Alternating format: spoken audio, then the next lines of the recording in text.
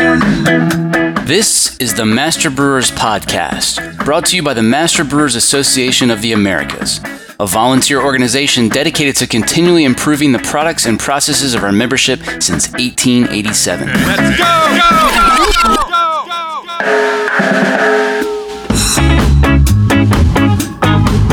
Master Brewers brings you interviews with the industry's best and brightest in brewing science, technology, and operations.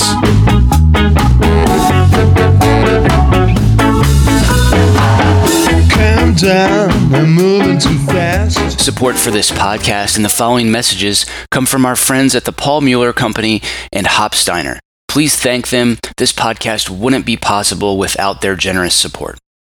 Paul Mueller Company has been manufacturing quality brewing equipment since 1964. Our innovative design and engineering will save you time, labor, and ingredients, sending money back to your bottom line. Learn more about our new mobile hop module at paulmueller.com.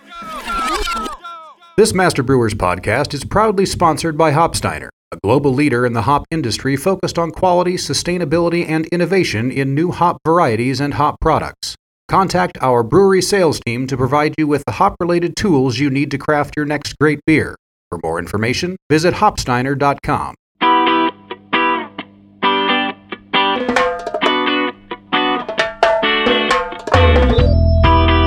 The classic definition no longer is completely valid in North America.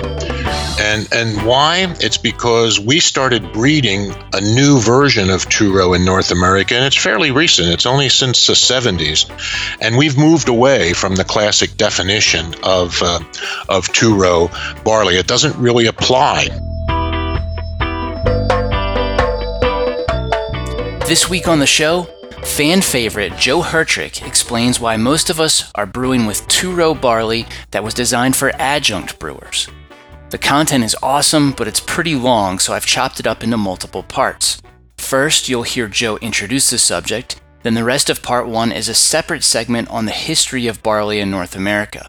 In part 2, Joe explains exactly how North American two-row changed, why it happened, and who benefited from that evolution. Next week, you'll hear part 3, why today's North American two-row is problematic for all-malt brewers and what you can do about it. Joe, for years we've all been taught that there are two different types of barley in North America, but you've observed some deviations that are potentially problematic for all-malt brewers. I guess before we can talk about what's changed, we probably ought to start at the beginning, right? Yes, I think so, John, because classic teaching has always been for brewers the differences between two-row and six-row, and it's in literature explanation, and it's passed on from brewer to brewer. We've all learned that two-row has larger, more uniform kernels with higher extract potential, and that it's typically lower protein and lower in the malt elements that are derived from protein, such as soluble protein and enzymes and the color potential for it. And we've also been taught that six-row has more soluble protein and enzyme, and it's really good for adjunct brewing. In fact, in some cases, it's just mandatory for adjunct brewing. And these six-row elements simply derive from there's just more crowded, smaller kernels on the barley head. So the premise of this podcast is that the classic definition no longer is completely valid in North America. And why? It's because we started breeding a new version of two-row in North America, and it's fairly recent. It's only since the 70s. And we've moved away from the classic definition of two-row barley. It doesn't really apply in North America. So I thought it would have some value to go through this. I've been in brewing since 1965, so I watched this transition from historic varieties in the United States through the new bred in North America varieties. And also, I was fortunate enough to be a member of AMBA for 3 different companies since its founding. So I was present and looked at the approval processes of how we got here. And I will be the first to admit my view back of the approval processes now is with perfect 2020 hindsight. But I thought it would be valuable to document this as an exercise, if no other goal than to let's make sure we teach new brewers these differences in barley varieties. Very good. Now, you mentioned that breeding two-row didn't really start at all in North America until the 70s. Why Right. is that? I think it's because of low interest in two-row. We were a six-row country from adaptation for 350 years. As recently as the 50s and 60s, probably only 10% of the malt in the United States was two-row. So there wasn't that much interest. This is long before craft brewing. This is long before all-malt brewing.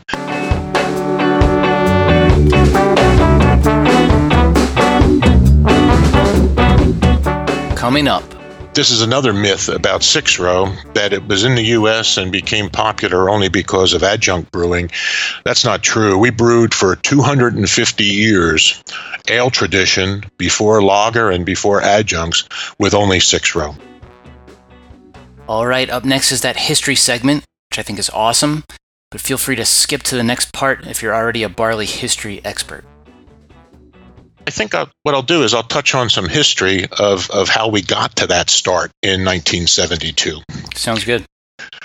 First of all, let's hit some ancient barley history. Barley is ancient, long standing, of tens of thousands of years. If it's not the first cereal cultivated, it's one of the first cereal cultivated, and its origins appear to be in what we now think of modern Syria, Israel, and Jordan.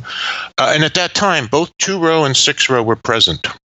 And it's really not even clear which one preceded the other. It's not really clear whether six-row preceded two-row or two-row preceded six-row back in this ancient period. And it's interesting because we run into the same problem that we run into when we try to search for the origins of beer. We have the same problem with barley because there were no written languages till about 3500 BC. And all this happening in barley, the cultivation of it at 8000 BC, the collection of wild barley in 19,000 BC, all this was going on well before there was any recorded history. And one point I'd make, it's a myth that six-row is a modern invention just for adjunct brewing. It's very ancient. And out there in the world, the germplasm collection that exists for barley now has about 4,300 varieties in it. About half of them are two-row and half of them are six-row. So it's been around for a long time. It had to be adapted, though, because it's native in origins in the Middle East. So with the knowledge of beer, when people moved, they took barley with them. They never left home without it. And through the spread of civilization, barley went everywhere and was adapted across the globe as they moved. And it's now actually considered the most widely adapted cereal in the world. It's grown at elevation. It's grown up in the Arctic Circle. It's very drought tolerant. Every location that has a cultivated crop on the whole globe has barley. It's a cool season crop, and it's adapted differently in different places. So we know that it's not native to North America. It had to be brought here by settlers and explorers. And we know that it didn't really get brought here for food. It got brought here for animal feed and for brewing. The settlement of whether barley should be used for food or not was made in medieval times, long before anybody came to the United States or North America, because the elastic properties of wheat gluten were understood, and people started baking, and that became food. And barley was set aside and not really considered a food after that. So the first barley that got here was brought by the Spanish explorers into Mexico, Central America and Mexico, and it migrated up to California. That was a six-row. That was a six-row that was sourced in Morocco. It was very drought tolerant. That's what was brought over by the Spanish. There was no mention of two-row at all at that time. And that actually is the California heritage barley. For 300 years, this six-row sourced in Morocco, brought by the Spanish, was the principal barley in California. Now, a little bit later, when the English and Dutch settlers came to the mid-Atlantic, anywhere from Jamestown to Plymouth Rock, they brought both 2 rows and 6 rows. English 2 rows and Scottish 6 rows. Some Dutch barleys. If you recall, in that period, there weren't really many German settlers at that time. It was mostly Dutch and English, and some French further to the north. But in this particular case, in the mid-Atlantic, the 2-row adaptation was much better in Canada, but the 2-row did not adapt well in the mid-Atlantic. The Joe, Scottish. Do you know if those were a mixture of both winter and spring barleys, or were they primarily spring, or what? It'd be hard to tell, John, because right now, if you look at craft brewers in the United States, in my area here in Pennsylvania and Delaware, they're growing winter barleys, and you can grow spring barleys with a winter habit by planting them by variety. So it's hard to tell whether they were. All I could tell you is they were not named. It was not common to name varieties. They were just unnamed land races that came from different regions, and I wouldn't know. I do know now that this climate does support winter barley now. Yeah. So I don't know what happened at that period. Okay. I talked to a Penn State agronomist recently about this climate and the fact that barley didn't adapt that well here. And it was interesting. She described what our climate is around here as persistent humidity. So that doesn't sound very comfortable. But it tells you about barley. Barley's a cool season crop. It can tolerate humidity, but not humidity plus heat. And it can tolerate heat, but not heat plus humidity. So it didn't do well. And, so we went through a long period of starting out with 6 rows only. I think probably one of the other thing we always should think about is there were less German settlers then, and there were not lager beers yet either. So, we have always had some 2-row around, but as barley started to expand with the people going west, Buffalo was a malting and milling center, and it was based on the completion of the Erie Canal. Prior to that time, all you could do is get barley close by to your areas of civilization. But now with the Erie Canal, you could take barley from the west, and some 2-row used to come from Canada to the west. So there's always some 2-row around. There's also evidence. There's a good account in the history of the Pabst Brewing Company where they were tested, German brewers there, by the end of the 1800s. They were still trying to find 2-rows that would grow in Wisconsin. And now you could see varieties were being named. And this account says they're looking for a Chevalier type. They were looking, and they tested. They funded all the seed and all the farmers' production of it, of things like Chevalier and Primus and Princess and Svanels. And only Svanels did well. But this all went on between 1905 and 1912. Also, in 1908, the first widespread introduction of a 2-row to the United States happened, and it happened in California. And it was the introduction of the 2-row variety Hanschen, which was a selection. There was no breeding then. It was a selection from Moravian Hanna. And it was made, and it became very successful. And then that became the standard barley in California from then. It's the first successful expansion of 2-row. But, you always wonder if things would have been different, because remember these dates, all the initiatives were shut down by Prohibition. So there's no mention at Pabst that they tried to restart looking for 2-row after Prohibition. And everything had a big setback there. Now, prior to that, there was more. The lager production started at 1840. Adjunct production started about 1870.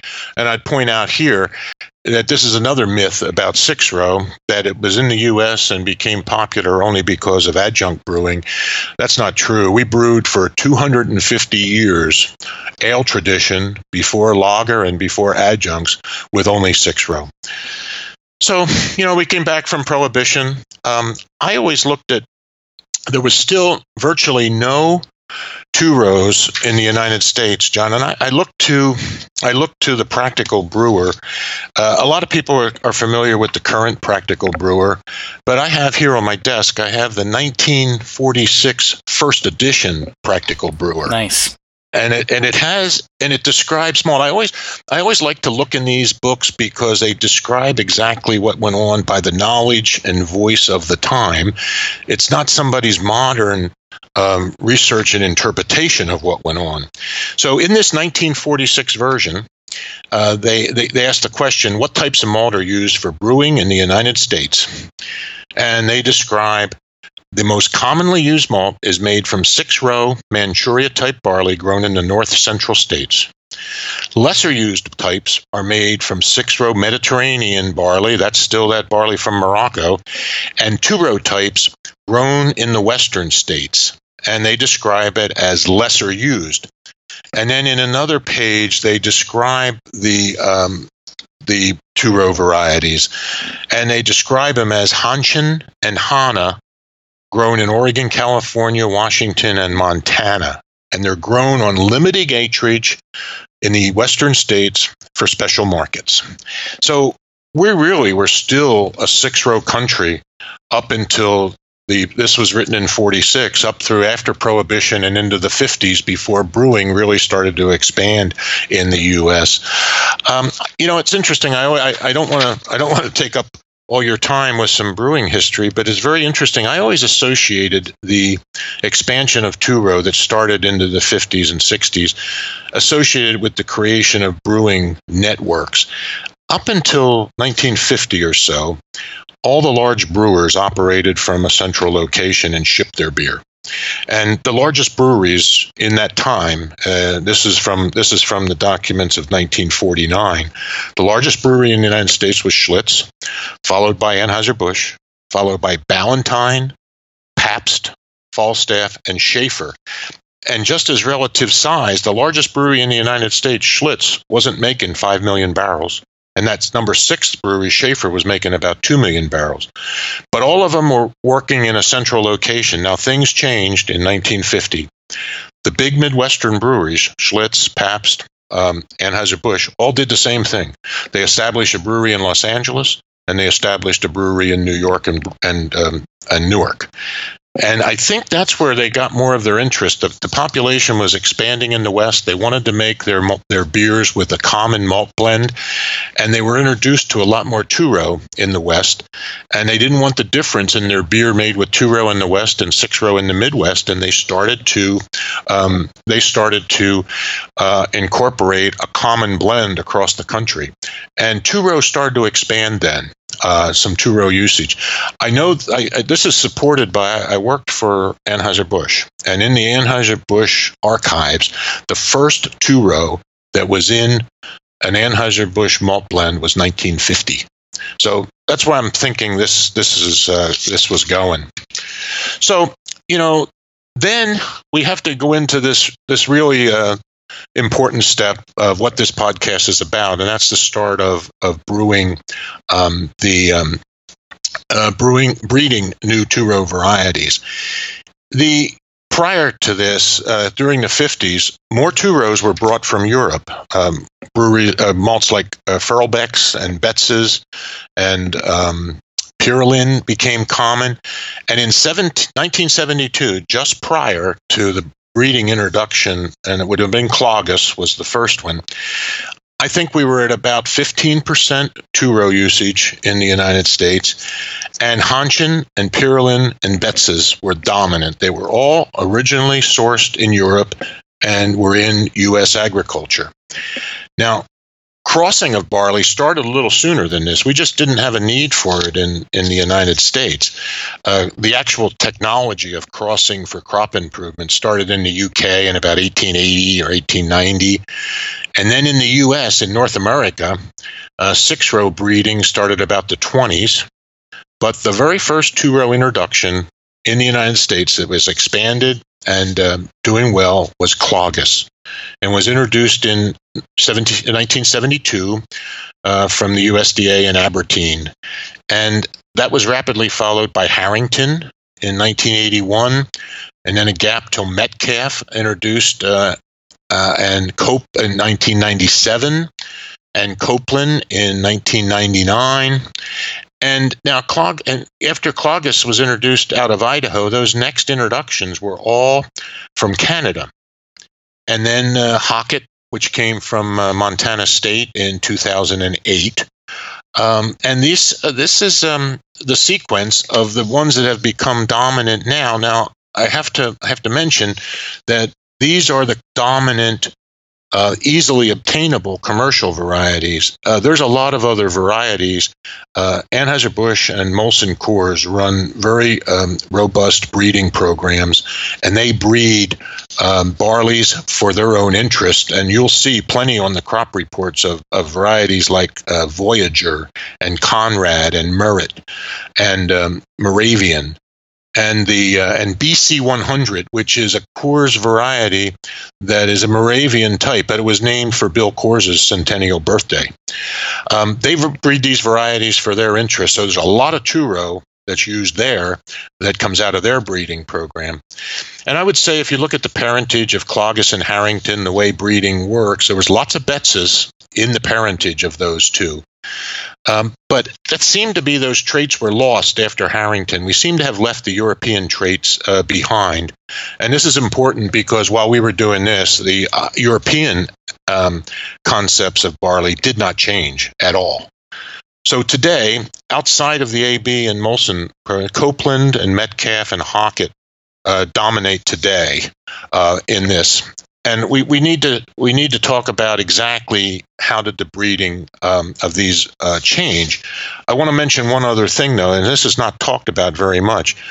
Beyond the agronomic improvement of these new introductions in the malting industry ended 3-day steeping and ended 5-day germination. The European varieties were not easy to malt, and malt plants had to be built with enough equipment to steep for 3 days and germinate for 5 days. It isn't talked about much, but this really changed the malting industry to their benefit to have less equipment and easier construction for a more streamlined process, because malt plants built after the middle 80s into the 90s, they're built just for 2-day steeping and 4-day germination. So was the primary driver for breeding those varieties, like you said, the changes to the malting process, or was it primarily for agronomics? It was always agronomics.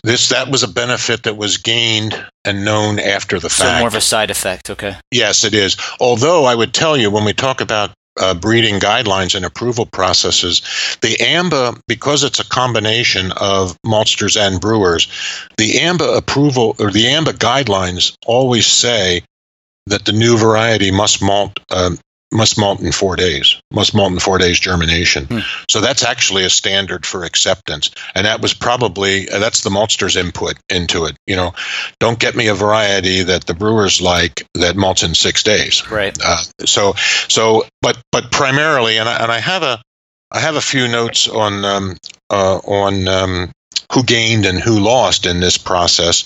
But it's always the farmer. I mean, most of this funding is done although AMBA supports it, most of it's done at the fundamental level in the state land grant universities, and their whole purpose is to support agriculture. And the first priority is always agricultural improvement, crop improvement, and then we as maltsters and brewers get to look at this change as we screen the varieties later. We shouldn't have any misconception that we participate in the breeding process. We participate only we get to screen the results of the agronomic improvement to see its suitability for malting and brewing later. Yeah, we just had Pat Hayes on the show a few weeks back, and that's a great episode for anybody who wants to really learn more about that breeding process. Oh, great. Stay tuned for part 2, where Joe explains how North American two-row changed, why it happened, and who benefited from that evolution.